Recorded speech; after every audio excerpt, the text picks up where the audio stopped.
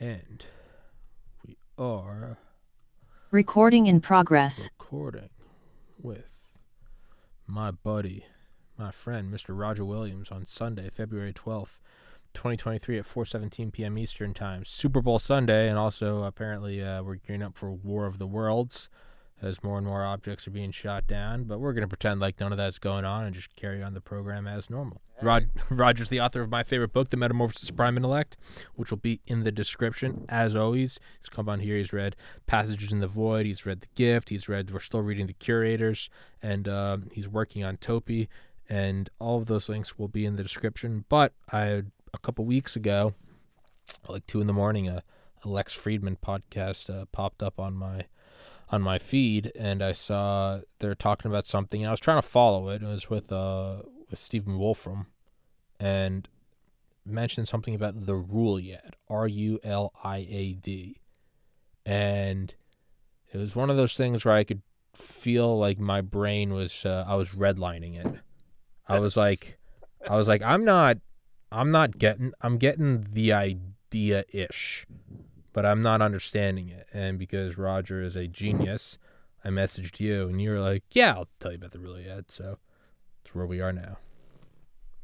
Well, you can't understand what he was getting at in that post without knowing what he did in 2020.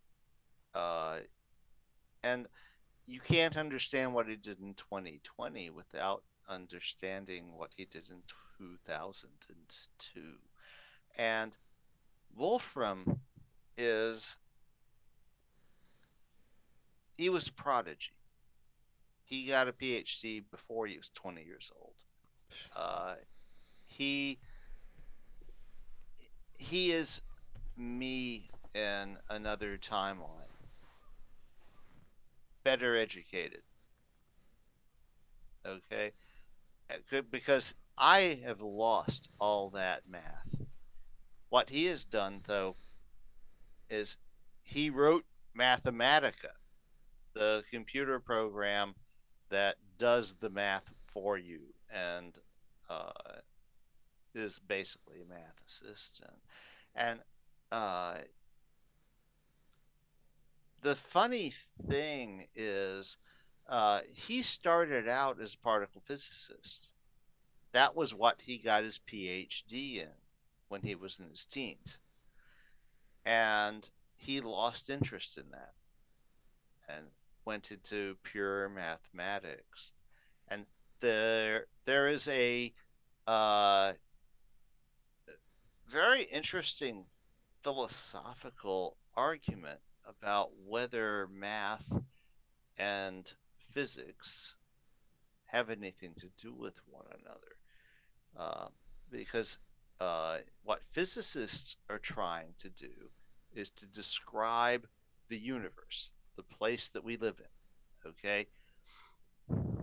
Mathematicians are just examining numbers and what they do, and things like sets and stuff that evolve from numbers. And it it is a philosophical question. Why does mathematics seem to describe the world so well? And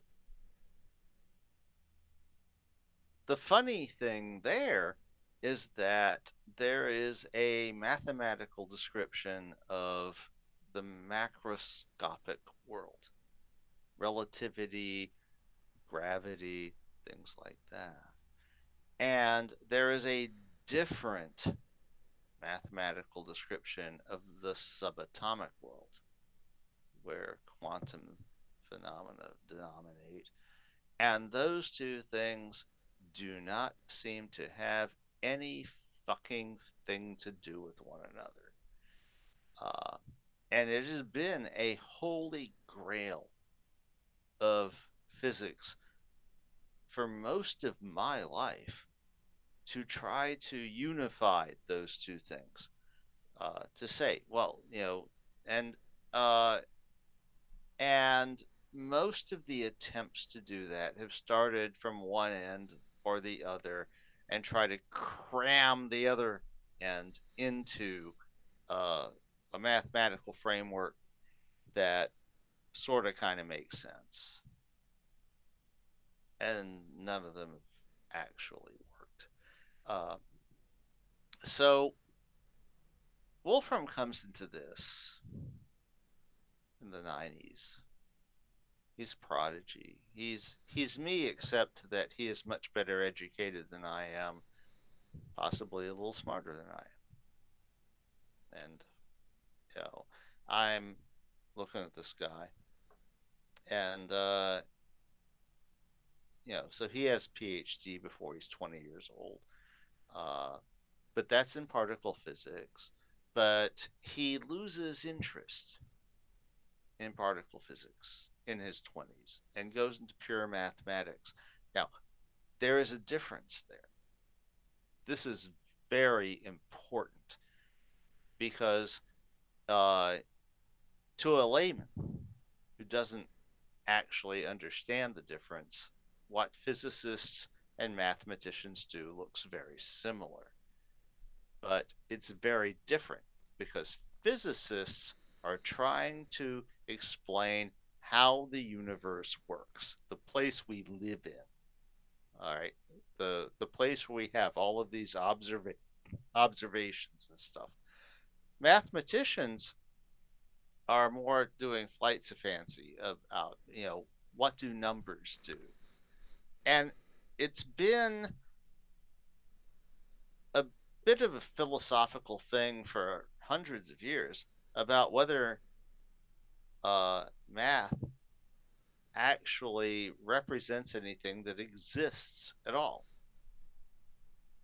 And it's like, is it an accident that calculus actually describes the way the world works? Or and Wolfram, I think, came to a conclusion very similar to something that I did, that it probably doesn't. That it's an emergent property that math happens to describe something, but it's not the driving factor. Okay. And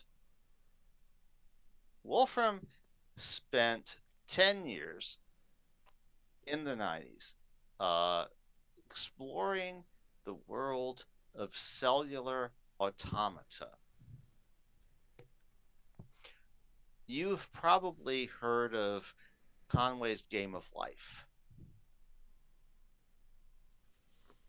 I think so. I don't know if that's just the power of suggestion. It's this thing that's played on a two-dimensional chessboard type thing where the cells either live or die. And a rule is applied. And depending on how many other cells around them live or die, or, then the cell in question lives or dies. And the interesting thing is that the game of life, it allows for really interesting patterns to form. What Wolfram did was he categorized all of the possible game of life things that could possibly happen. He took 10 years to do this and wrote a 1,000-page book about what he discovered. And this is all about stuff that happens on two-dimensional chessboard type environments. And he called that a new kind of science. Actual scientists were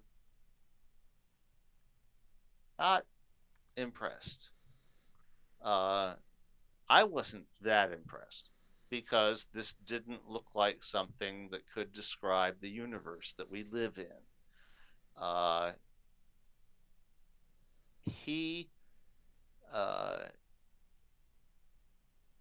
but being a mathematician, this is a math thing, not a physics thing. He was saying something like this probably drives the universe. It's probably the foundational principle of the universe because and what he was looking at was the the standard model. My dad was just young enough to not get educated in that, and uh, because he's a physicist. Uh, but the standard model was developed in the 1970s, and it all started. If we go back in time to days of the atomic bombs and stuff, life looked simple. You had protons, neutrons, and electrons. And we had to beat those Japs. Yep. Sorry. Oh, and Simplicity. Yeah. And that was completely true. So you had that, and and so we used that. We used that knowledge to build the atomic bombs, and then in the late 40s, uh, because after that, the government started pouring money into physics research because, well, damn. Okay. We can make weapons. It could make weapons. Yes. It could be awesome. It's like we don't know what the fuck they'll do next. Yeah. So in the late 40s, a cloud chamber thing comes up where you have this particle that obviously has the mass of an electron, but a positive charge. Electrons don't have a positive charge, they have a negative charge. What the fuck? 30 years later, we have what we call the standard model, which means, basically they figured out that there is a whole class of particles. There are, in fact, several layers of particles that are kind of self similar and all. And it doesn't look very fundamental at all. When, I mean, I I didn't know about it until maybe 5 years ago. And when I found out, I just like told my dad, so like pull the other one. This is like seriously, this is how the universe works. Well, uh, all these particles exist. They do what they do. They interact, particle accelerators and all. It's like obviously there's nothing fundamental about this. There's obviously another layer down there somewhere that actually might explain this. But no one was even going there. So this is where things were in 1990. And along comes Stephen Wolfram. And he has basically the same reaction that I did. Pull the other one. And it's like, no, this is obviously not fundamental or anything. And his intuition is that it's something like uh, these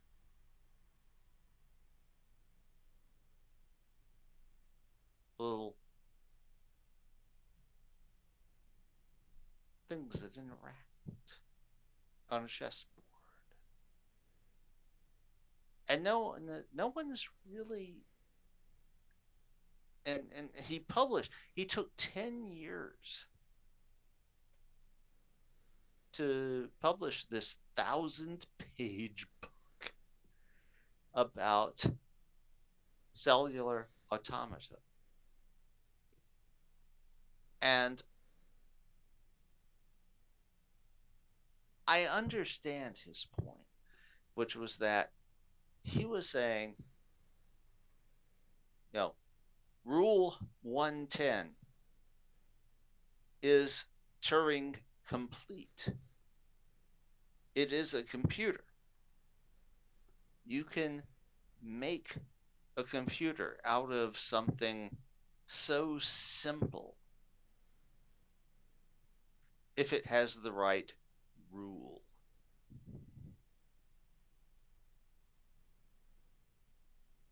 Getting to that. Okay. But most scientists and all were they were very dubious. They were like, this doesn't seem to have anything to do with the universe we actually live in, because we don't live on a chessboard that's two-dimensional. Okay. So what the fuck? And that's pretty much where it stayed. Wolfram made his reputation and most of his money on Mathematica, computer suite of programs that solves math equations for you. Uh,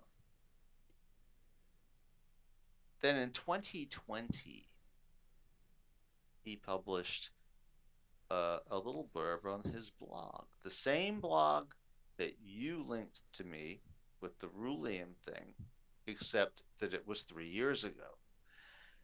And that was when he said, for a year, he had been working with a couple of his graduate students and working on a different kind of automaton, of cellular automaton, where instead of it being on a two-dimensional chessboard, it was what they in mathematics they call a graph, where you have a series. You basically have a series of points, and you have relations between the points, and those relations are directional, and you can draw them. Okay, so he has all these diagrams. I'm sure it's like you saw them in the ruling thing. Okay, so his point is that uh, these, the here what you do is the rule replaces relationships between points with new relationships between points, and they may eat points, cause them to cease to exist, or they may create new points. And in one of his early experiments, and in all of us, and to be fair to him, he called these toy models. He calls everything that he has done with this toy models. He doesn't pretend that this actually represents the world that we live in. Sure. He's just playing with something very simple that might okay. One of the first things he observed is one of the rules seemed to be making space. It was developing three-dimensional grid. And if and the visualization is an important thing, because fundamentally these these relationships don't have the visualization. They don't, it's points and numbers. And one of the things that Wolfram has been doing for the last 20 years is developing tools that make it possible to visualize things like this. So he's looking at this and going, okay, yeah, it looks like it's making space. Now, what would matter or energy be in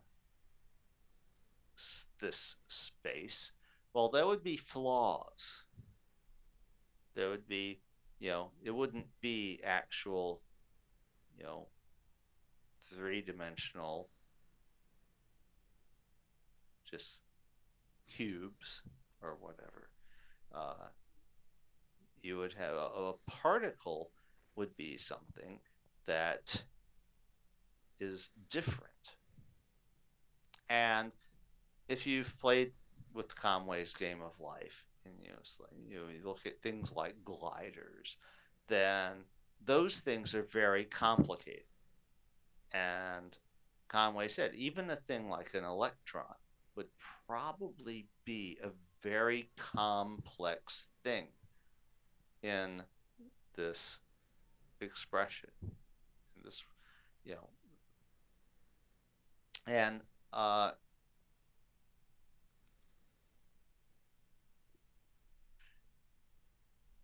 so where does this come from? What is it? He doesn't say. Yeah, it's like we don't know. And but what he's saying is that this is the world. This is the universe that we live in. And he's saying this is a better description of it. Now, in that original article in 2020, playing with his toy models, he showed how you could get relativistic behavior. Now, it's not numeric, it's not numerically verifiable or anything. We don't know what the rule is, but there has to be a rule. And if there is a rule, then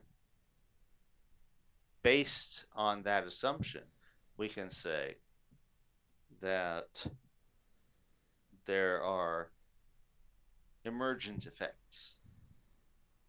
And those emergent effects look relativistic.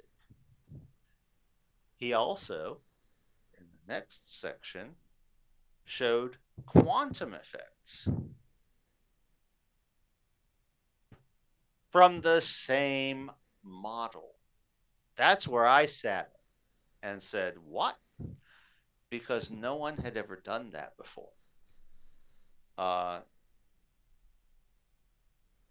We have two mathematical models to describe the world.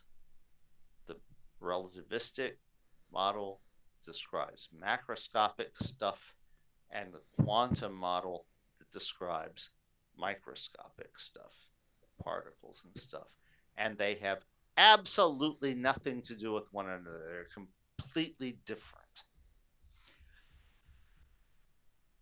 Merging those two has been the fucking holy grail of physics for almost my entire life.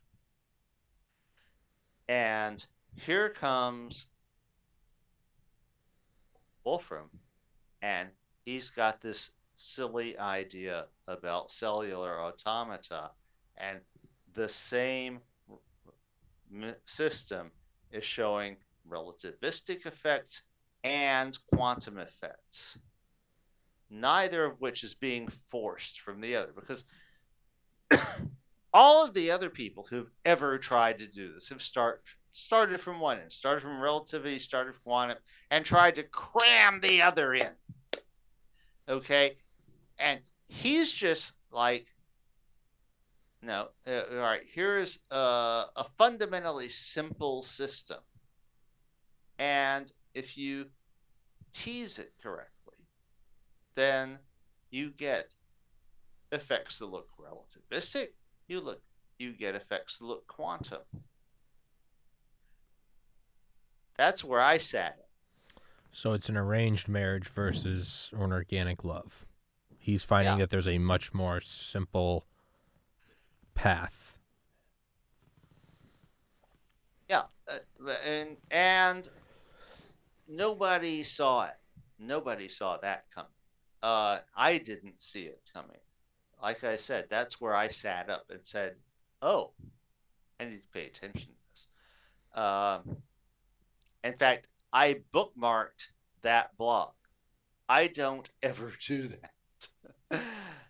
When you sent me the Rulian thing, I immediately clicked on my bookmark to the 2020 blog post and saw, okay, this is where it came from.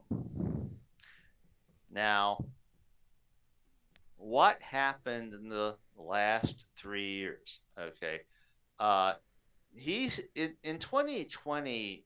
Wolfram started what he called the New Physics Project, I think, to try. Now, it's very primitive, and real physicists have complained that it's not. It doesn't make any predictions. It's not numerically verifiable, and of course, because it's still all we have is a toy system.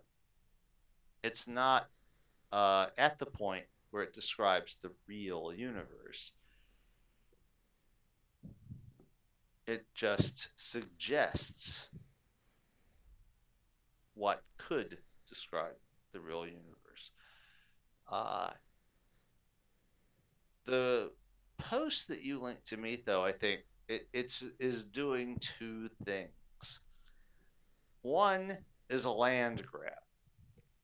I think Wolfram has realized that he's not going to live long enough to see the actual rule discovered. So, by defining this Rulium thing, what he is actually doing is saying whatever the rule is, it has to be in this superset of things that I've described. And that's a mathematician thing, not a physics thing.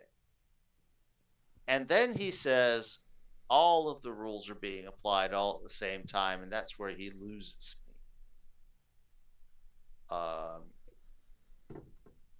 I do.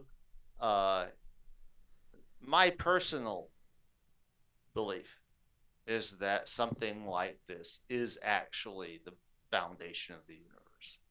I mean, I am in complete agreement with him. It's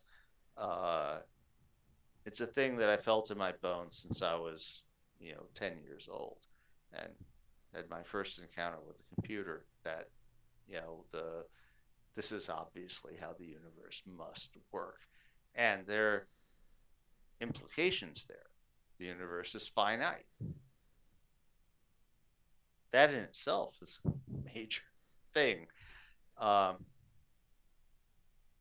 so that so one of the things he's doing, like I said, is a land grab and saying, whatever the rule is, I'm claiming as a part of this set of possible rules, it has to be in this set.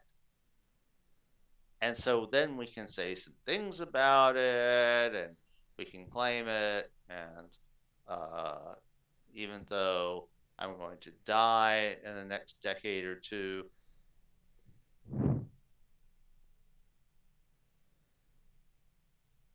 yeah. The other thing is that he is laying the groundwork, against the people who would go, "Oh, well, now we know how God created the universe. He picked the rule." Because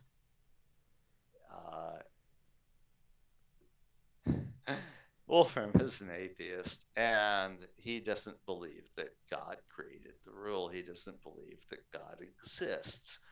So uh, that creates a thing where you've got to uh, work on the,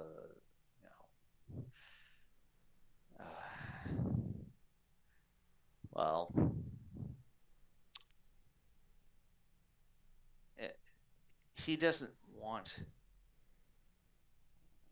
to encourage those certain things he doesn't believe in. And, you know, Rule 110 is Turing complete. It's a computer.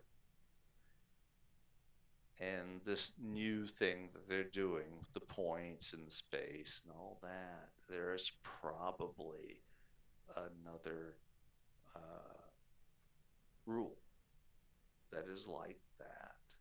I don't think they've found it yet. But he doesn't want to leave it to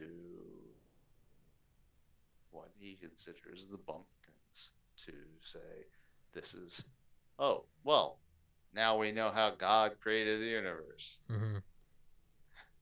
So that's kind of where we are with Stephen Wolfram right now. And I notice you've been very quiet. No, I'm trying. Much like I was when I watched that, or most of that podcast is, I'm trying to. It's admittedly over my head. I'm trying to understand it. I'm not sure if I know I don't. So if I'm quiet, it's because I'm not confident. I'm not cocky enough to spat out my own. I'm just sitting here like a sponge trying to piece it together. That's how I was in a class in college. If I was ever talking and answering, it's because I was cocky and I knew the answer.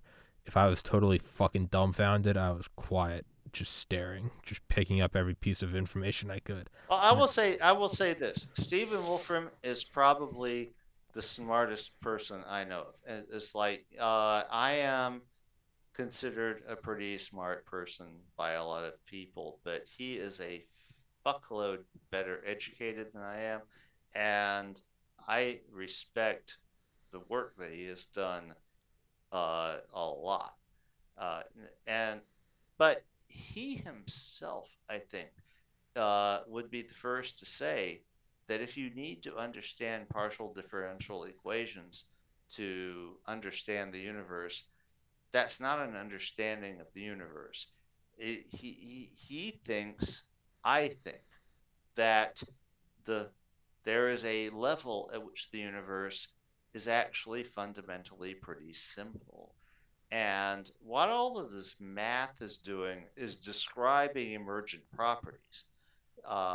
And it does, the math does that very well. But you have to ask yourself, what about like all of the square roots of -1? You know, I didn't understand. This is the thing that vexed me. When I was in college, I was like, okay, why are we having all of these lowercase italicized i's in these equations for the square root of -1? And no one could explain it to me.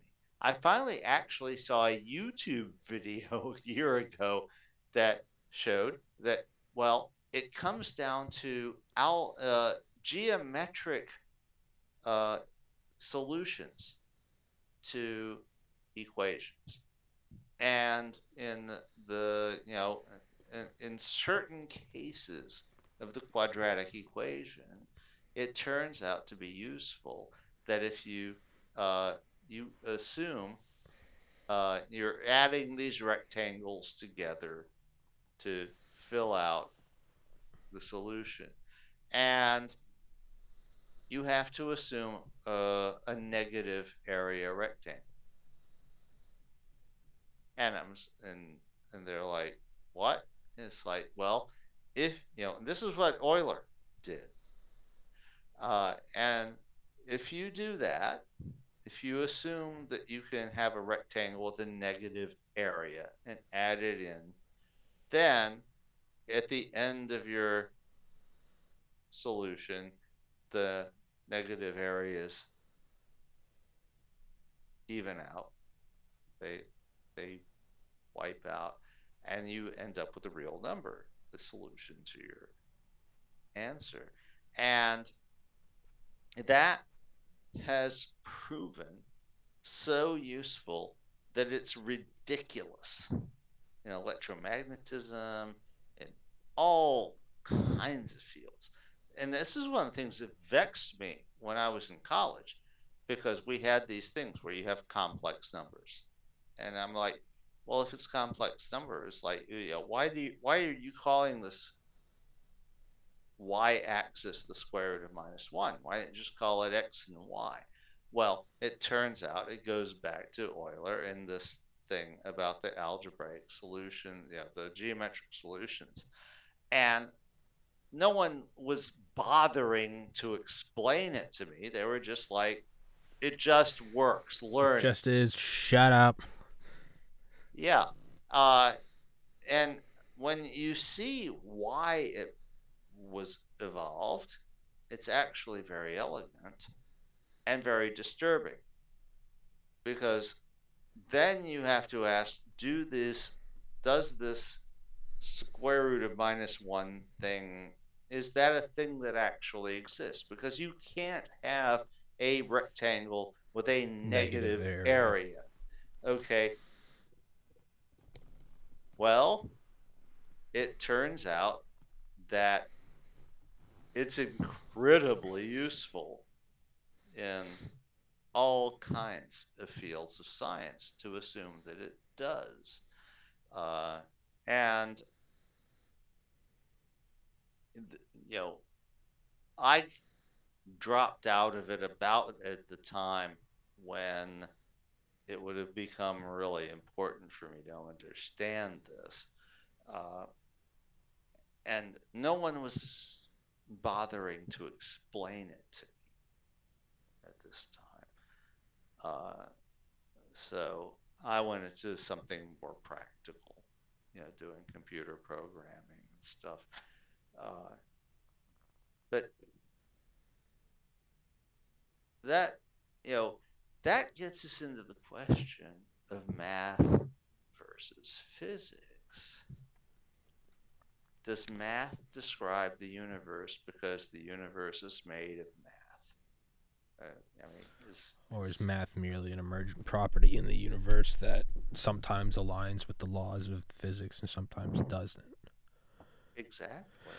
It's like if you learned Harry Potter upside down and backwards, and then you would eventually ask yourself, well, does Harry Potter describe our life? Well, in many ways, sure. There's coming of age, there's sex, there's friendships, there's betrayal, there's honor, there's maturity. They even live on a planet. They have 2 hands. They look right. And you'd go, oh, so, Hogwarts describes America. And it's, no, Hogwarts, that entire concept does in many ways look like us. But in terms of the real down here in reality, like, no, I can't say an incantation. So it might align, the Venn diagram might align like almost a perfect eclipse, but it doesn't show it entirely. So it's a tool and it's useful, but it's not the Bible of physics, if you will. It's not the instruction manual. It's not a note from the developer. It's close, but it's not it. Yeah. Well, nobody knows why math describes the universe as well as it does. We obviously use it, and it works. I think for the same reason that eventually, if you reverse engineered Harry Potter enough, you'd finally have to go, well, it's because Harry Potter was a creation of our life. So in many ways, it's based on us, and then it has some deviations. So is it that math is an emergent property from the universe, and so in many ways like we all have we all have like pretty much the same genome. It's just like yours expresses different things, mine expresses different things. So you and I are emergent from the genome, but I'm not as tall as you. You don't have the same eyes as me, on and on. But we have kind of the same core toolbox or Right. code from which we're arisen. So it almost seems like math is the emergent property from physics. And that's why sometimes it aligns, and that's why, yeah, he looks a lot like his dad. You know, it's like, well, yeah, he's his dad's son, but he's not his dad. Well, no, because he's not his dad. And you wouldn't say it's because they're similar. You'd say it's because he is of his dad. Yeah. Is that right? Am I anywhere close, or am I just? Actually, I think you've got it pretty close there. We don't. It's been actually a pretty uh, lively philosophical debate for at least 100 years, maybe more, about whether mathematics describes anything that's real at all. Hmm. And the fact that physicists use mathematics the way that they do is a subset of that argument.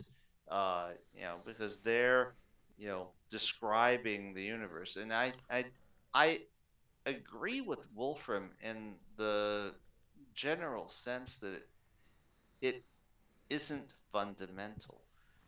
There has to be something simpler underneath it. Yeah. I don't know if what he is driving at is right. Nobody does. Uh, I know that he is looking for that thing. He's not interested in string theory and stuff like that. He took one look at that and recognized this is not it.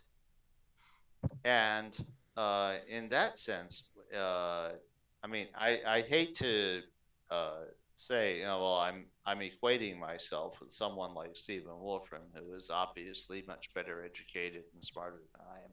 But I saw the same thing. It's like I look at a thing and go, that is so stupid. It's not even worth wasting your time on. Uh, Now, unlike me, he actually has the tools to go after it. And I'm like, I really want to see what it is. I was not impressed with the new kind of science uh, when he published that. And that's a 1,000-page book that took him 10 years to write. And I'm looking at it and going, this is not impressing me. This is not the way the universe works. In 2010, in 2020 rather, when he came up with this new thing, I sat up. I was like, you're showing relativistic stuff and quantum stuff in, even if it's toy model, no one has ever done both of those things in a single model before. Okay, let's see where this goes. Now, the real scientists are going, well, this isn't all that impressive because it's not quantitative and there's no way to prove it and there's no tests that can be done. Well, of course. And, Wolfram himself said, this is a toy model. This is just the beginning, but he's teasing these behaviors out and saying no matter what the rule is, it has to do these things. Now, what he's done in the post that you sent me, the Ruliad, all right, he's doing two things there. One is a land grab. Right. Yeah, he's saying the body's going to be found in this field. Out of the entire United States, the body's going to be in this county in Georgia. I don't know where, but you're going to find the body of the fucking missing girl or something, right? Yeah. He's saying he doesn't know what the rule will be. Yeah. But he's saying The rule has to be part of this set. In here, nuclear fusion will look like a tokamak reactor, but I can't tell you what the exact parameters are. Yeah. Smart on and his end. On his end. yeah, and I don't have a lot of respect for that. Well, I that's the human ego grab, which though seems to be a little unscientific. It's also in terms of it's a lot unscientific. well, no, well, not kind of. It's totally unscientific, but it's realistic in that that's also what drives shit forward. Is you want to slap your name on it, like it or not. There are selfless researchers. Well, a lot of shit you want to slap Tommy on. I liken it to James Clerk Maxwell. Uh, you know, in in the early 19th century, he does this thought experiment. They at the time they have figured out uh, electricity. They figured out magnetism. Yeah. They have constants. They know that if you have a moving electric field, it creates a magnetic field, and vice versa. And he does this thought experiment. If it's like, so you go in the roof of your house, and if you have a charged particle and wave it back and forth, okay, if it's a charged particle, it's electrically charged, then that's going to create a magnetic field. And if, the thing is, that's a moving magnetic field, that's going to create an electric field. And vice, back and forth and all. And so that's going to create a wave. So in the early 19th century, he looks, at the constants, and he comes up with what are still to this day called Maxwell's equations, and says, well, and his conclusion is, if you could set up a wave like this, it would travel at a certain speed. And it turns out that the speed he calculates for this wave is suspiciously close to the speed that has actually been measured for the speed of light. Okay. It was 50 years before they actually proved that light was an electromagnetic wave. I think that's where we are with Wolfram and his ideas about the universe. When Maxwell did that, it was so far ahead of its time. No one even understood how far ahead of its time it was. Yeah. And I think Wolfram is right. This has been my intuition too, for decades. But it's a very difficult thing to probe. It's it's like we're not yet at the point where we can prove one way or the other what's going on. And I think Wolfram, who's about my age, is starting to realize that he's probably not going to live long enough to see it happen. Thus, the land grab of the Ruliad. So, and I can't quite blame him for that. He has spent most of his life pursuing this. Yeah. In contradiction to almost everyone else in his fields. He's made his mark and most of his money with the Mathematica program. Oh yeah, Wolfram Alpha. But in the 2020 article was him returning to physics. That was about describing how the world works. The new thing, the Rulium thing, is him going back to mathematics. All right. When he says, well, all of the rules are constantly being tested, he loses me.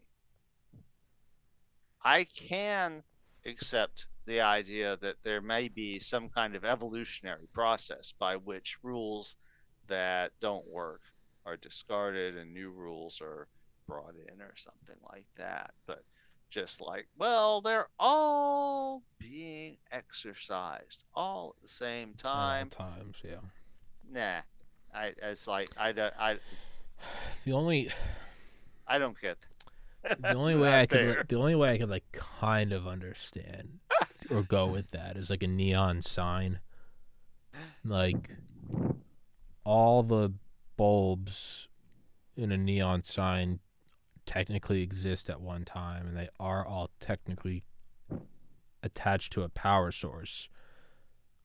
But if it's like if it's a time, if it's a clock and it just says 5:06 p.m., you and I might say no, only the ones that make up 5:06 are being activated. But the sign maker might say no, all the bulbs are existing at this time and they are all connected to power, but only 5:06 is being shown. Does that make sense? Like that's the Honestly, it doesn't. really. It's what's another way? You know when you ever see I'm trying. you ever It's see like, you ever seen lights on a roller coaster? You ever seen like when a roller coaster's off at night but there'll be lights on them or something, and yeah, they'll have like the light running around, and they'll even make like a little snake and it's going all around on it, and it's the illusion of like a light, like a snake traveling up and down and going in circles right. and stuff. But it's not it's an illusion, right? All the lights are there, but we're just seeing the ones that are being turned on at this time. And so it has the illusion of being a Okay. snake. Yeah. But we all know the roller coaster's there. It's just dark and we can't see it. That's like if if I'm his lawyer and I had to argue his point so he didn't go in the electric chair for whatever reason, that's what I would say. I'd say they're all there. We're only seeing some turned on. At which point, I don't know, I'd go down as like some O.J. Simpson lawyer or some shit. They'd be like, fuck that guy. He technically won. You get what I'm saying? Like, if I had to go extra credit, Who Wants to Be a Millionaire, burning my lifeline. That's my shoehorning the answer in, and the professor feeling bad for me and giving me a passing grade. That's what I mean. All right. That it's I don't necessarily believe it. If I had to bullshit an answer, that's what it would be. At this point, I've forgotten what the question was. All rules are being exercised at the same time, all the time. Yeah. Well, yeah, and that doesn't make any fucking sense. No, it One doesn't. one of the things I saw Eliezer Dukowski, I think, agreed with me on this because we both came to the same conclusion without knowing that neither of us knew the other existed when we did the calculation that came up with the idea that the universe contains about 10 to the 81st power bits of information, based on the volume of the universe and quantum mechanics and the fact that you can't completely determine the position of Yeah. the particle. And the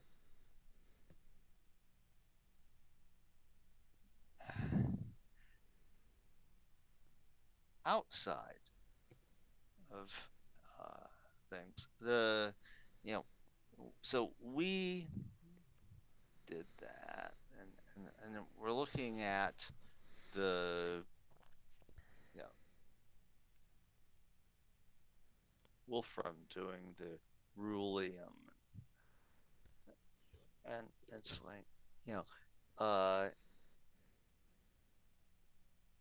when I was a child, it was commonly believed, or it was one of the things that atheists, physicists in particular, believe, that the universe is infinite.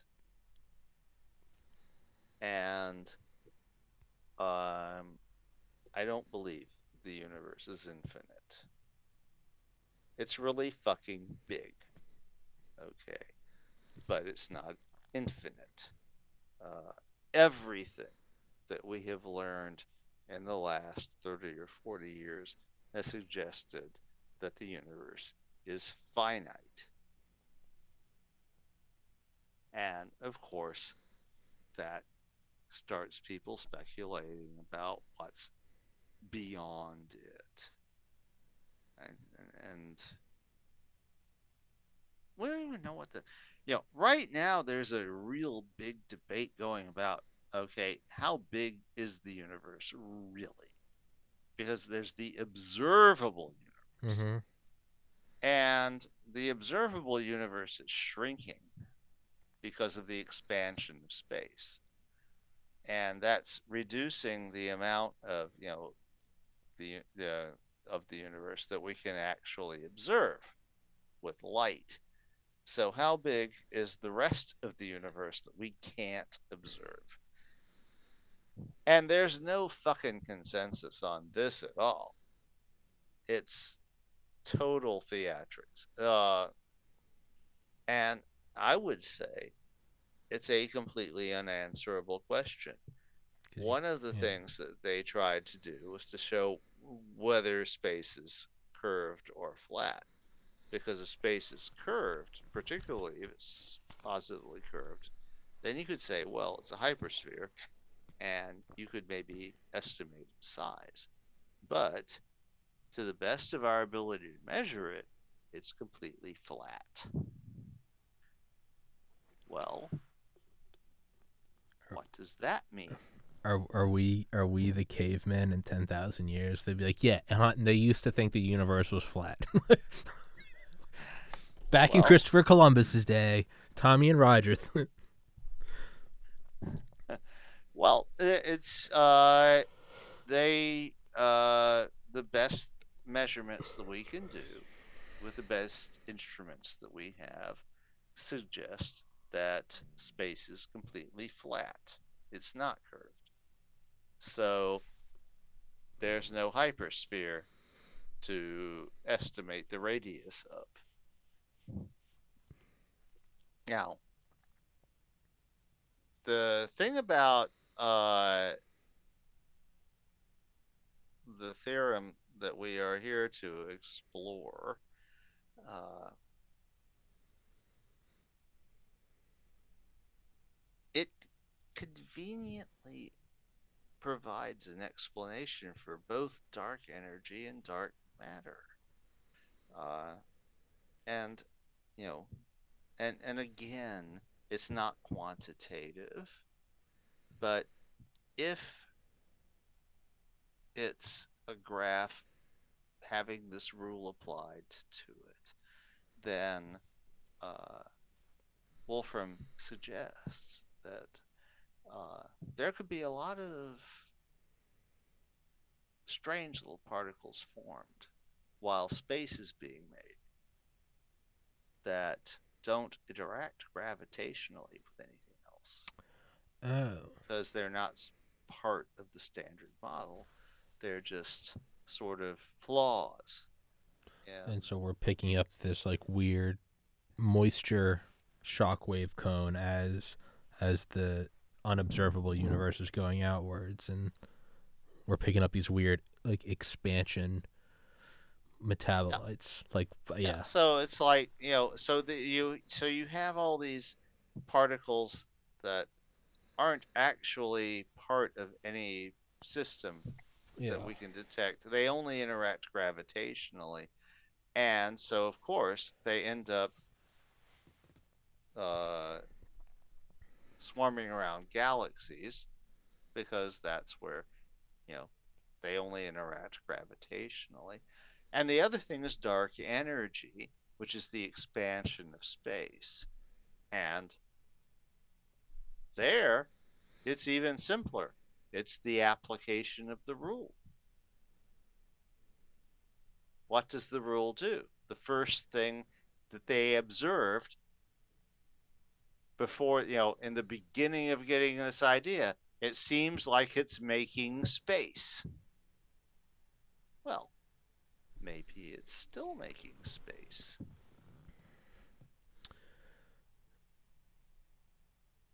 What's the percentage of the universe or like mass that's dark energy or dark matter? Is it like 73 or 96% of like all shit? It's something like that. Let's just say it's 73. Whatever. Maybe it means then like the observable universe is only 27% of the Well, total universe. well, this is what I was just talking about. Is like we don't know what the actual unobservable Yeah. universe is beyond where we can tell from what we know that much of the universe that is observable now will not be observable in the future. And that suggests that there is a universe out there that may have been observable in the But past that okay. isn't now. So it's just like some sort of like meta conservationist thing. Like the species you see now, your grandkids won't see. Well, we don't know. It's you know, one of the things that was if you're confined to the speed of light, Mm-hmm. then there is a definite limit where you know a lot of the galaxies that we are looking at now through things like the James Webb Space Telescope, even with completely perfected technology, if we could accelerate to the speed of light, we can't ever get to them. It's not possible. Uh, because space is expanding faster than we could get to them. And that is true of a surprisingly large percentage of the universe. I want to say when I read that article, it was like 50% or more. Oh, it did it again.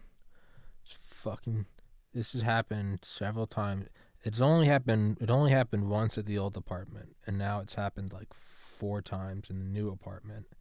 Is where the Sony gets too hot, which it shouldn't fucking do. That is, I'm gonna start doing reverse advertising for Sony. I'm just gonna start really showcasing how shitty that product is until they pay me to shut up. It's gonna be my Well, I new. have to say, I like seeing your face. You're actually looking at me right now Yeah, I know. instead of Yeah, I know. so It's my that's my logic is I fucking spent so much on that camera. I'm gonna use it, but now it's like whatever. Maybe it's just whatever. I don't. You can see the gaming computer behind me. yes. Yeah, you can see the rest of. I guess you can see out my apartment. Yeah, you got a lair there. You got a man cave. Hell yeah, I do. Ooh, this computer's hot. This thing never gets hot. That ain't good. I don't know. So you know that so anyway, that's where I am with all of this. Is I am definitely on team universe finite and uh you know there's something there and I think Stephen Wolfram is much smarter than I am and he's got good ideas. Whether they're going to be right or not in the end, well, you know, uh, centuries will tell. But that's where I am. We should do a meta land grab. You and I should claim. Tommy and Roger's theorem states that Wolfram will land grab the right answer. I I think he is on a very good track. Actually, that's uh, and like I said, you know, when I read that article he posted in 2020, uh, I sat up. Yeah. That was I was not really impressed with uh, a new kind of science, 1,000 page book. He was doing, yeah, but because this was basically, well, by analogy, then something like this must be running the universe. And I'm like, okay, well, I'm up with that, but you haven't showed me anything really that really convincingly looks like a swarm of particles. And in 2020, he comes up with something that looks convincingly like a swarm of particles. And that's what the universe is. Here I'm paying attention. This is like, okay, show me more. And I think the problem is, he's spent his entire life pursuing this, and he's realizing he is like Moses looking over the promised land and knowing that he's not necessarily going to get there himself. I think that's the final test, though, of the researcher, is will you push science forward for the betterment of the next generation, and you won't see it. Because we can all say that if we're pursuing science, but it's easy to say when your name's still being slapped onto everything and everyone's going, oh, you're doing good. Yeah. Do you really care? How much are you willing to keep pushing it forward? And you go, I will never see this happen. It's kind of like the final, are you willing to be the shoulders that some future person will stand on? Yes. Or not, and I don't think there's anything wrong with not either. And I'm not sure where Wolfram stands on that, honestly. I think he might be a little too egoistic. But unfortunately, those are also the people that tend to drive this shit forward. You know, it's, a politician's only going to slap their name on a bill if they get to fucking name it after themselves. And it's like, but it's a hospital for kids with cancer. And it's like, at a certain point, you know what? If Senator Roger Williams wants to be the Senator Roger Williams pediatric oncology unit, fuck it. And someone goes, that guy's an asshole. And you go, that may be so. And so is his secretary, Tommy. But you know what? What do we care about more? Getting the children the cancer treatment or not? And you go, fuck it, okay. And that's kind of how this shit's driven forward, is names. It is. And it's an unfortunate aspect of humanity, but it's also, it would be naive to pretend that that's not the case, right? Yep. Yeah. Do you see that building? It's like white-ish above my finger. Barely. Can you see it? It's being constructed. There's like an outline.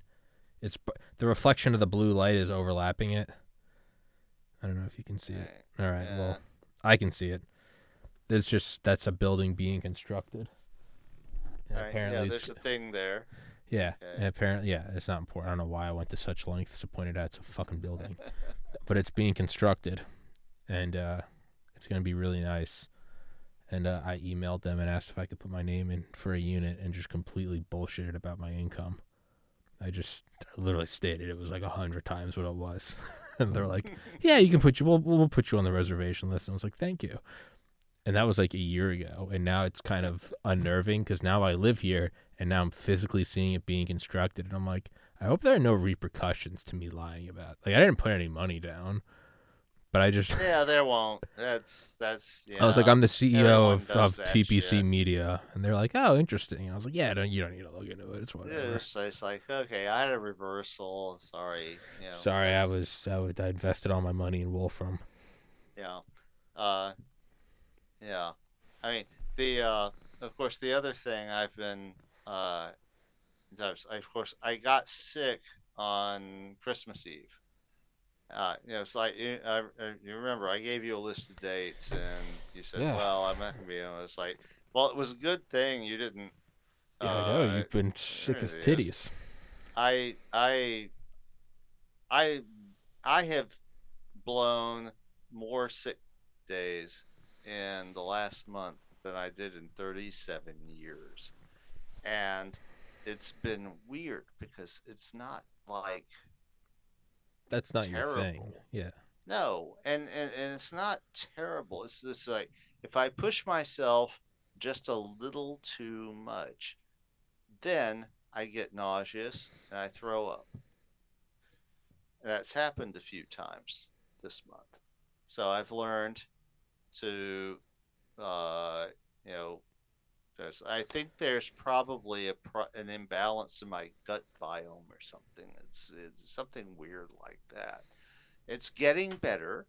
Uh, the first 2 weeks after Christmas, I almost literally slept 20 hours a day, uh, and I went back to work and thought I was over it, but then the second day, I had to do some sorting of old equipment, and the only place I had to work because of all the work that's being done in the office, which doesn't help much, was at a bench where I had to stand up. And uh, I got through about half of what I needed to do, and I was just like feeling really bad. And I went over to one of my coworkers' workstations. He was out on a service call and threw up in his trash can. And it's like, that was humiliating. Oh, sorry. Uh, and So I've been very careful about that, and it's like for now I've gone from taking a couple of hours off each day to taking an hour off each day. It's good. I'm hoping to do an actual 40-hour week next week. I think that would be really great because it's like I don't like being It's it's not fun. doing this shit. It's not. It's you always think it's gonna be like fun, like, oh, I have a reason to take some days off. Once you get like one good night of sleep and you've kind of made up all the sleep debt, you realize Yeah. just how much life and energy there is in working and doing things. You're just sitting around all day, just like Yeah, I it's mean, it's it's like my boring. life. My life is about doing stuff. Yeah, it's I, it's it's death. To stay still is just like you're like, what am I? yeah, and so that's been the thing for me for like over a month now. It's just I, it's humiliating, and I'm tired of it. Uh, but I've also been working on a project that Andy Atun Shea Mm-hmm. prodded me into. Uh, so I know you are probably aware that I have described your favorite book as a pseudo collaboration between Isaac Asimov, Philip K. Dick, and the Marquis de Sade. And after writing The Metamorphosis of Prime Intellect, I went on to write Passages in the Void, which is very Philip K. Dickian Mm-hmm. because the main character there is an artificial intelligence that was once human, that was uploaded and forgot that it was human. That that is a very Philip K. Dickian thing. Okay, and uh, more recently, I wrote The Curators on Reddit, and that is very Asimovian to the point where I actually ripped off the whole idea of the interstellar drive from the Foundation series. uh, and it's very much in his vein, and that leaves Sod. And so I had dinner with Andy a couple of months ago, and I mentioned to him that I had this idea knocking around in my head of doing a story that would be what the Marquis de Sade would write today if he had modern knowledge of science and sociology and biology. because a lot of his arguments fall apart because he was working in the 18th century when the understanding of those things was very primitive by modern standards. And and he just like took the line, looked at me, and said, "You have to write this." Fuck yeah. So I've got 30,000 words into it, and it's very strange. It is very strange climbing into the head of the Marquis de Sade, but I think it's going to actually be pretty fucking good. It's going to be really fucking perverse, but that's that's what we do here. Mopey isn't exactly prude. No. On a kind of side note, and then we gotta wrap this one up in a minute. What was I gonna say? Completely unrelated. I've been discovering Upton Sinclair over the last month. Yes. I read The Jungle, which blew me away, and now I'm reading Oil. God, dude, what a fucking writer. But there's something so cool about that. I think he wrote The Jungle in 1904, and I think he wrote Oil in 1920. I remember hearing the name The Jungle by Upton Sinclair in like, social studies in third grade, right? And it led to like Teddy Roosevelt and whatever the fuck. I've always known it as just like a factoid, right? Like 1492, Christopher Columbus. I have actually gone into those places. Yeah. Okay. Dude, what my point is like, there's something so cool about truly picking it up and reading it for the first time 120 years after it was written, and being sucked in entirely. And it just kind of gave me this new appreciation for writing, of like reaching back in time, and like this dude had no concept of what 2023 would, but here I am on an iPhone with half a terabyte of memory, touchscreen, downloading his book through 5G networks, walking through an 18-story skyscraper, which in 1904 would be the world's tallest building, and I'm listening to his book while in the gym, and it just kind of gave me this cool concept of just like reaching through time. Like, yeah, it's cool. Listening to The Jungle was better than any like 8K 60 frame per second video game I've played, and it was just like, dude, that's pretty badass that you can reach through time like that and still like put Uber Eats and Pornhub to shame in terms of like just sucked me in entirely, no pun intended. Like, and the thing is, he's writing about stuff that even though there have been reforms, a lot of it is still happening. Sure. And then and then you think about how normal it was for then, and now just listening to it now, and even I'm like, Jesus Christ. And then you start to think, well, what does it look like in 2140? Are they going to look back at us and be like, when I went to work for Michelle, the second day, I went to a job with the guy who was training me at a place called Thompson Beef. And they made the hamburger patties for Burger King at the time for the entire Southeast United States.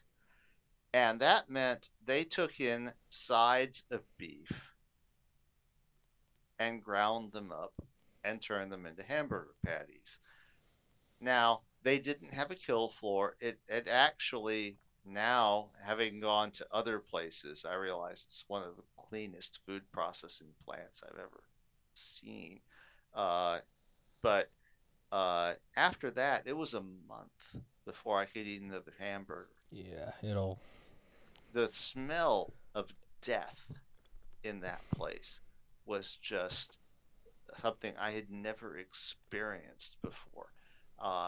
Now, humans can get used to anything. Sure. And I did. So I got to the point where I could go to food processing plants. But that first exposure shocked me to my core. And I think, it's like no one has any fucking idea what is going on. Have you Uh, have you ever read Fast Food Nation? no, I haven't. I've heard of it though. I had to read that in Uh, college or something. That's another great book. yeah. Well, I mean, it's like I've been in a lot of production plants, so I know where a lot of the body's buried, Sure. and it's ugly. Yeah. Uh, it, and at the same time, it's necessary.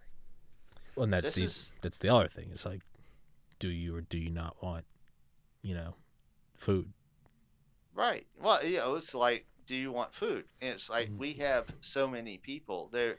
If you say, well, we don't want these plants doing these kinds of things, then how the fuck does everybody eat? It's Yeah. not possible. So it's really uh, an unpleasant situation with in It, that regard. well, it's like, Uh, people say you shouldn't use hormones or preservatives, and it's like that's okay for you and me. Where if we really want to, we can shell out a couple extra shekels. But what about the yeah, family? What about the single mom who's like, yeah. If dude, you're rich, you can it's a luxury to, indulge yourself. and that's fine, and that's often what drives markets forward. Is you can start maybe looking for more humane, and then that economies of scale will bring that. That's all well and good. The people who get fucked are the people who are so tired and working 3 shifts at McDonald's, and you go to them and they're like, Right. this is ethically raised beef, and they look at you like they're on their 9th cup of coffee. They're like, what? Like, I get a screaming baby. Like, I'm in government housing. Like, I don't. Which one's cheaper? That's the reality of it, right? Yeah. It doesn't mean that we shouldn't push to make advancements, right? Because then 120 years go by and you go, oh, thank God we're not in the jungle anymore. But like, there is also, like you said, it's ugly, but it's also like, well, which do you want? Yeah. I mean, how do you support 10 billion people on Yeah, this world? There's no other way. Uh, the only way to fix it is to start, basically massively killing people, and and then well, I would rather not be well, part of and that. then the question comes up of, okay, organic beings are going to be slaughtered. Which ones do you want, fellow man or cow? It's not a Yeah. fun but it's like you gotta choose one, man. You gotta choose one. There's no. Well, it's more like man or man. That's Yeah. the ultimate problem is that we have almost 10 billion human beings, and the world is barely capable of supporting us, and the climate crisis is about to fuck Tip us over. all over. Yeah. So, uh, because the circumpolar vortex has completely collapsed. The which ice shelf it is in Antarctica has collapsed. So we're about to start sea level rise. We're seeing storms of the like that you never saw before. I it's like when I was sick, one of the things is I had to ride in passenger seat back from Tunica, Mississippi, which is normally a 6-hour drive, but we got up and texts weren't going through, phone calls weren't going through. I had to knock on my partner's door that was next door to me, and he had to throw on a pair of pants. It's like, and we got to his window just in time to see. In Tunica, Mississippi, the casinos are on the wrong side of the levee by necessity because they have to float. So the Corps of Engineers levee is there, and you have to climb over it in order to get to the casino. And we were sitting there on the 22nd floor Oh Jesus. of a tower and watching a car try it, spin out, and crash. And my partner was like, well, it's like we can't stay there. They were saying it was only going to get worse. It wasn't going to get better. So this was like Wednesday, and we were like, if we stayed, they were like, well, it's not going to get better until maybe Saturday at the earliest. So we're going to be stuck here. And I could tell my partner, and I had ridden up. I left my car in Columbia, Mississippi, and rode up with him, which was 4 hour drive. It was an hour and a half for me to get to Columbia, and then 4 hours from Columbia to Tunica. And we stayed at the plant, and this was one of the things where he was doing his thing, schmoozing the customer, and meanwhile, we were standing up, standing up, and I wasn't well, and I didn't really realize I was not in good shape, and so I asked for if they had some bottled water, found a place to sit down because we had all been standing in the plant manager's door. Uh, and I told him, it's like, well, I haven't been feeling well. And we got out and said, finally it was the customer who said, well, we kind of got to cut this off because it's been sleeting for half an hour. Okay, that's half an hour too long that we should have left earlier. We get out. I nearly went ass over tea kettle just trying to walk to his truck, and managed to make it. The whole landscape is fucking white, and fortunately we were in the delta, which is flat. So so Jay looks at me and goes, it's like, well, should we try to go somewhere south? I hate to burn a hotel room. And it's like, oh, I think that boat sailed, man. We need to go to the closest place we can get to, and I think that's Casino Row. We have a hotel room there. It's 20 miles. We're already in Delta. It's flat. So we managed to get there. And I got to the hotel room. I'm thinking, well, it's a casino. It's been a while since I've been in a casino. I can go down, play some craps or something. Nope. I use the bathroom, turn around, and puked my guts out. Oh, jeez. And so it's like, all right, so not visiting the restaurant, not visiting the casino, not doing any of that stuff. Next morning, we get up, just in time to see the guy spin out on the road up the levee that we have to cross to get out of the place. And I can see Jay, so it's like, well, we can't stay here. We can't stay here. It's like, and the thing about the geography of Mississippi at that place, so we were in the Delta, which is completely flat, but and he's getting a call from his guy in Memphis going, oh yeah, the interstate's pretty clear. It's pretty clear. It's like bridges are bad, but the roads are clear.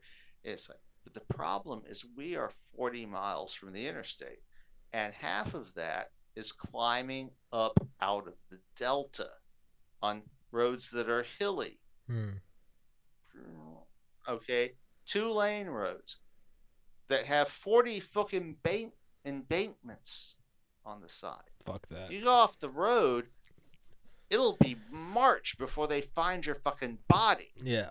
I'm like, it's like, I am totally not cool with this. So I tell him, it's like, if you want to do this, we go to Highway 61 and we turn south and we drive down through the Delta, which is nice and flat.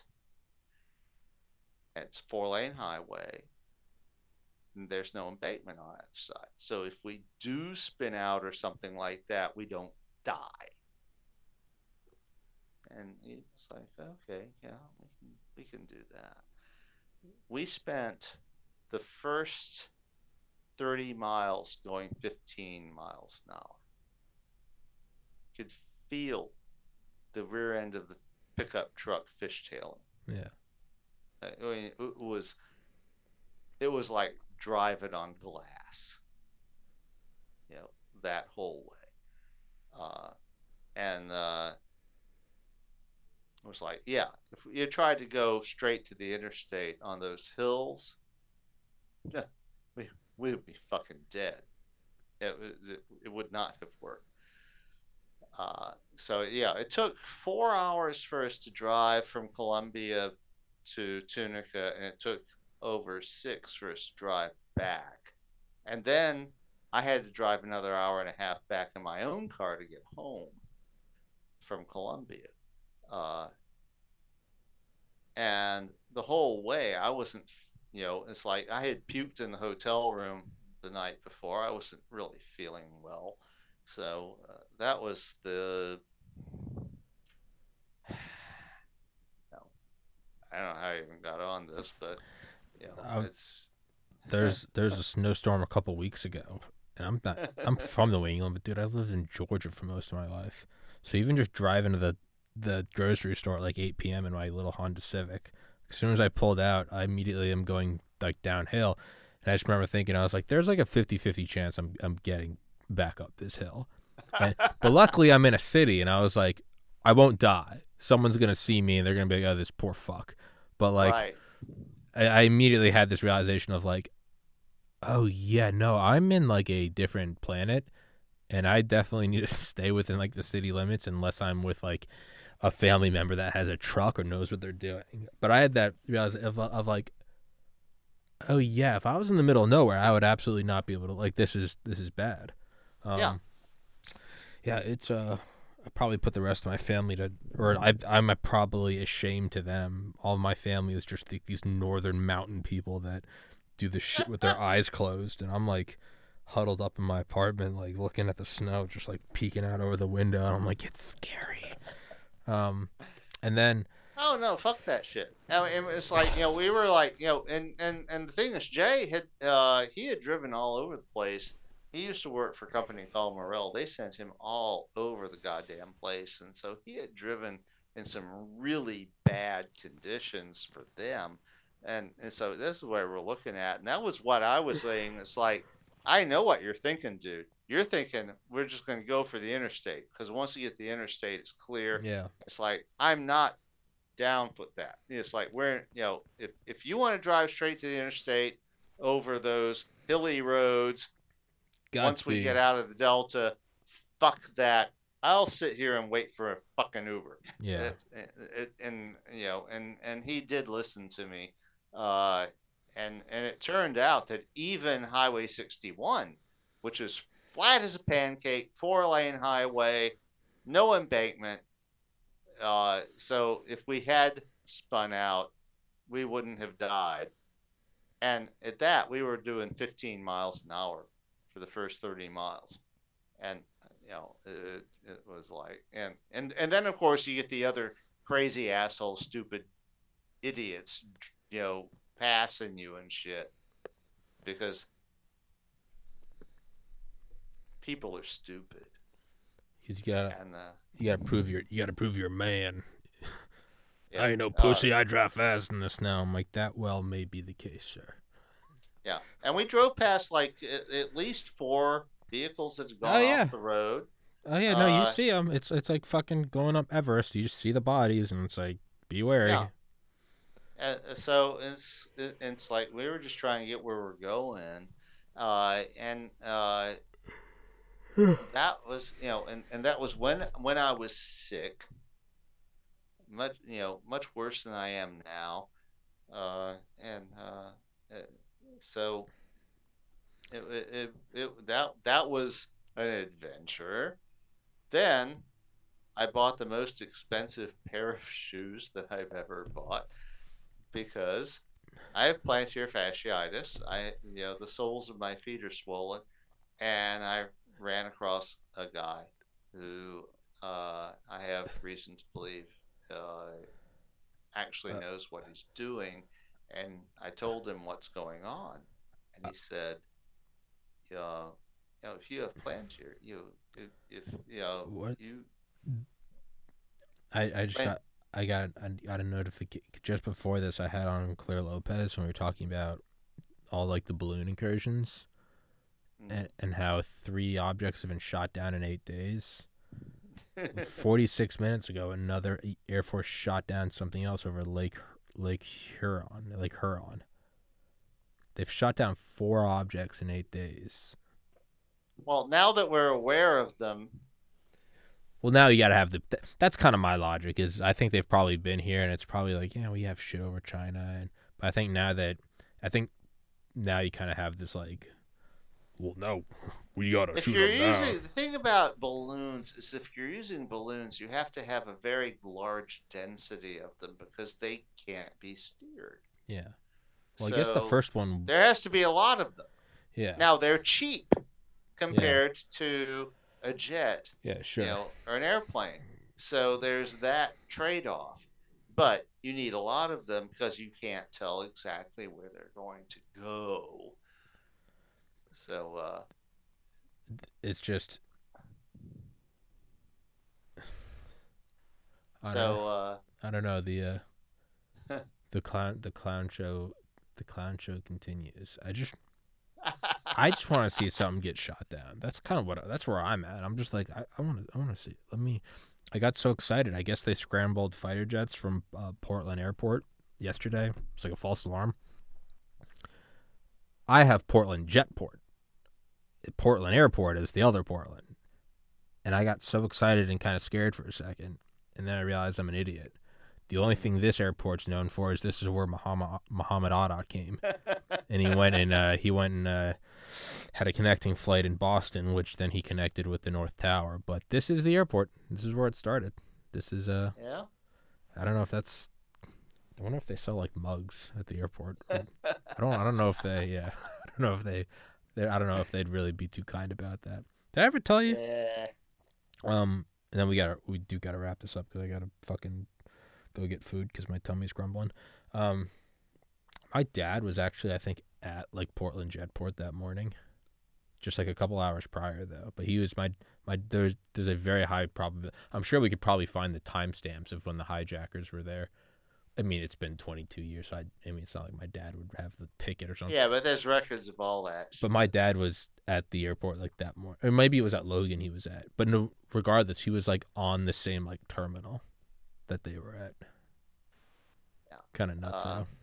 No, it was, well, what I was getting ready to say was that I spent, I've never spent more than $40 on a pair of shoes in my life. Oh, yeah, sorry. And the guy said, no, you need, so you have plantar fasciitis. You need New Balance or Brooks.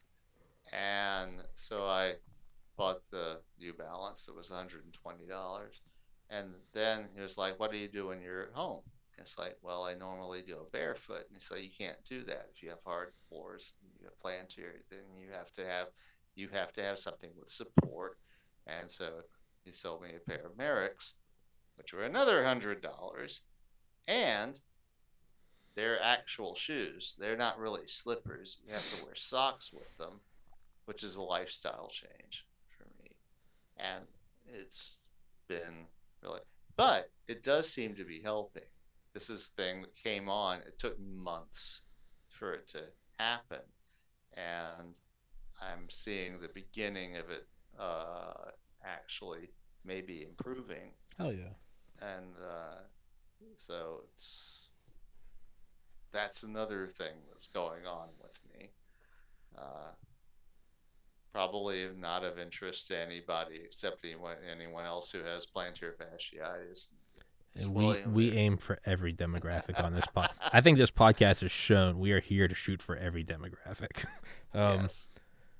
I saw a funny meme, and it was like Goodyear blimp feeling very anxious about Super Bowl tomorrow. And just that all the balloons are being shot down. It's just a balloon with like a scared meme face on it. Like, I don't want to go. Get up there, buddy. I don't want to go. Yeah. Be a man. Well, hey, is it an open stadium or not? I don't think they do open stadiums in Super Bowls anymore. I think they kind of, I think the game's so big and the revenue's so large that they kind of just want to make They sure. do domes. Yeah, yeah, I know. So I think that is the yeah, case. I think we have it in New I was Orleans gonna since say 20. y'all Uh, had like the biggest one. A lot of them were. I think like a disproportionate number of Super Bowls were there because y'all had like the biggest fucking dome. Actually, now that I think of well, it, I think it's the Super Bowl is almost exclusively in domes now. yeah. Well, it's not the biggest dome, but the Superdome has is The the most volume. longest. Okay. It's the longest lived stadium. Oh, I mean, there's stadiums that were built after the Superdome was that have been demolished, yeah. or mothballed, and the Superdome turns out it was very well designed, and they've renovated it several times, and they're in the process of renovating it again right now. Uh, but it's because it's in foot distance of the French Quarter. You can walk from the Superdome to the French Quarter, a lot of other venues, and this is New Orleans. This is Party City Prime. Uh, that is a big attraction. Yeah. You have a bunch of hotels right there that once you put your car in the vertical car park, you don't have to even touch it again. You can walk everywhere that you want to be, to nice restaurants, to the dome, to to see the game and all. This is one of the things that is really nice about having an event like that in New Orleans. This is one of the few cities that uh, is actually like that. Because most cities, if that can host the Super Bowl, you have to drive to the stadium, park your car, and Mm-hmm. then you have to drive back to the hotel, and then you have to drive to wherever you're planning to celebrate. Here, You're you right park your there. car and do the rest on your feet, Yeah. and that is a feature of having your thing in New Orleans. Uh, you know, and I don't do that a lot. Uh, I've only done I've only availed myself of that a few times, but it is really nice when Fuck yeah. you decide to. We're gonna find out tomorrow that they shot a balloon down over Superdome and destroyed it. Dude, this is bonkers. That I mean, I also don't really think it's a whole lot. I mean, in 5 years we'll probably just be like, remember that whole balloon thing? Like, I don't think it's, but it is Well, if interesting. they're doing it that much, They're doing we're it this. only noticing it now. It's probably that. It's probably more so. It's probably the one last week was bad PR, and now it's like we're kind of playing whack a mole. It's just Yeah, I would imagine it's something because you like that. can't fucking steer a balloon. Yeah. The Well, they only way you get anything useful out of a balloon thing like that is to have a whole fleet of them. well apparently the one last week was kind of changing its course to go to military bases, which I guess I suggest it had like a propeller. Well, I you know don't what? believe that. Yeah, I don't know enough. I don't give a. Most importantly, I don't care. But no, you're probably right. It's probably just right. You can't throw one at it. It's probably like World War II bombing. You just gotta throw everything at it because you Yeah, can't. I would it's like imagine it's it's that. it's like But V1s. It's like, well, one of them will hit London. It'll hit London somewhere. yeah, yeah. Yeah, what is going? It is interesting. I mean, at the very least, it's interesting. I Yeah, mean, I mean, you can't steer a balloon. That's balloons 101. I've ridden in a balloon. I have actually taken a balloon flight. So I actually have experienced how balloons work. Uh, and that was fun as hell. Just to say, I thank guess. you, thank you, Budweiser. They I were they were the sponsors. It was their promotional balloon at the uh, balloon race in I guess Baton Rouge. China is talking about shooting down a balloon in their airspace. Well, they would know because they're the ones who are launching them against us. Duh. Yeah, of course we shot it down. We had the tracking number on it. I mean, as far as World War III goes, this is kind of cuter than I ever thought it would be. Just the attack of balloons. Until, of course, it turns to thermonuclear weapons. But, you know, the build up is adorable. It's really stupid. I saw a meme yesterday of just like, I don't know, like a Scooby-Doo dog balloon from a Macy's Day Parade, and they're like, throw this fucker up. The ATF will shoot it down in a minute. They'll come and shoot your fucking dog. Well, on the off chance that there's a UFO invasion and this is the end, I think we've had a good run on this podcast, but I don't think it is, and we will be back next week. But Roger, if you don't mind me cutting this one off rather abruptly, I gotta go get some food. I'm starving my dick off. Next week I have a movie date with Dad, so I won't even wait. No, fuck me. I won't even be here this weekend. Week after. Okay. I'll put you on for 26, 2 weeks from today. Yeah. Thank you for catching me. I will not even be here. Yeah. We'll be seeing Ant-Man. Ooh. I'm actually going to give my dad a present. I bought him some gin. Belated, like 8 weeks belated for his birthday. My dad loves gin.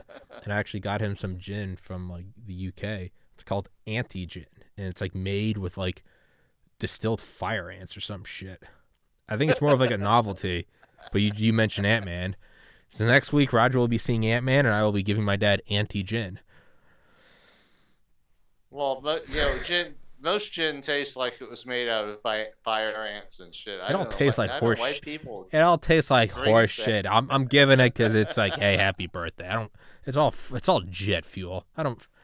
It's all fucking. I don't know. You know. I'll drink vodka all day long, but why do people drink gin? It's like, it tastes like vodka turpentine. Vodka can at least like mix with something sweet enough that it's just a little. Yeah. Gin is just gin's for someone that they're punishing themselves. That's hardcore.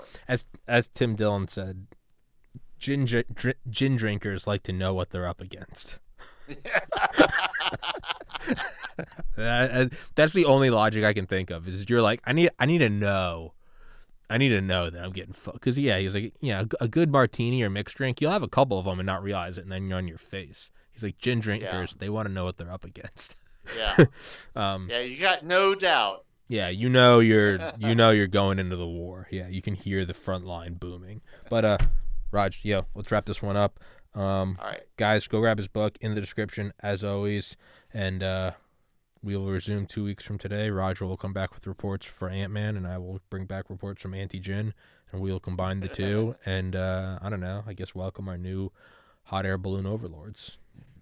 I don't know what the fuck else to do. Much love, brother Roger. Feel better. Take care, everybody. Go grab the book. Support Roger. Recording Thank you stopped. so much. Stay safe. Peace.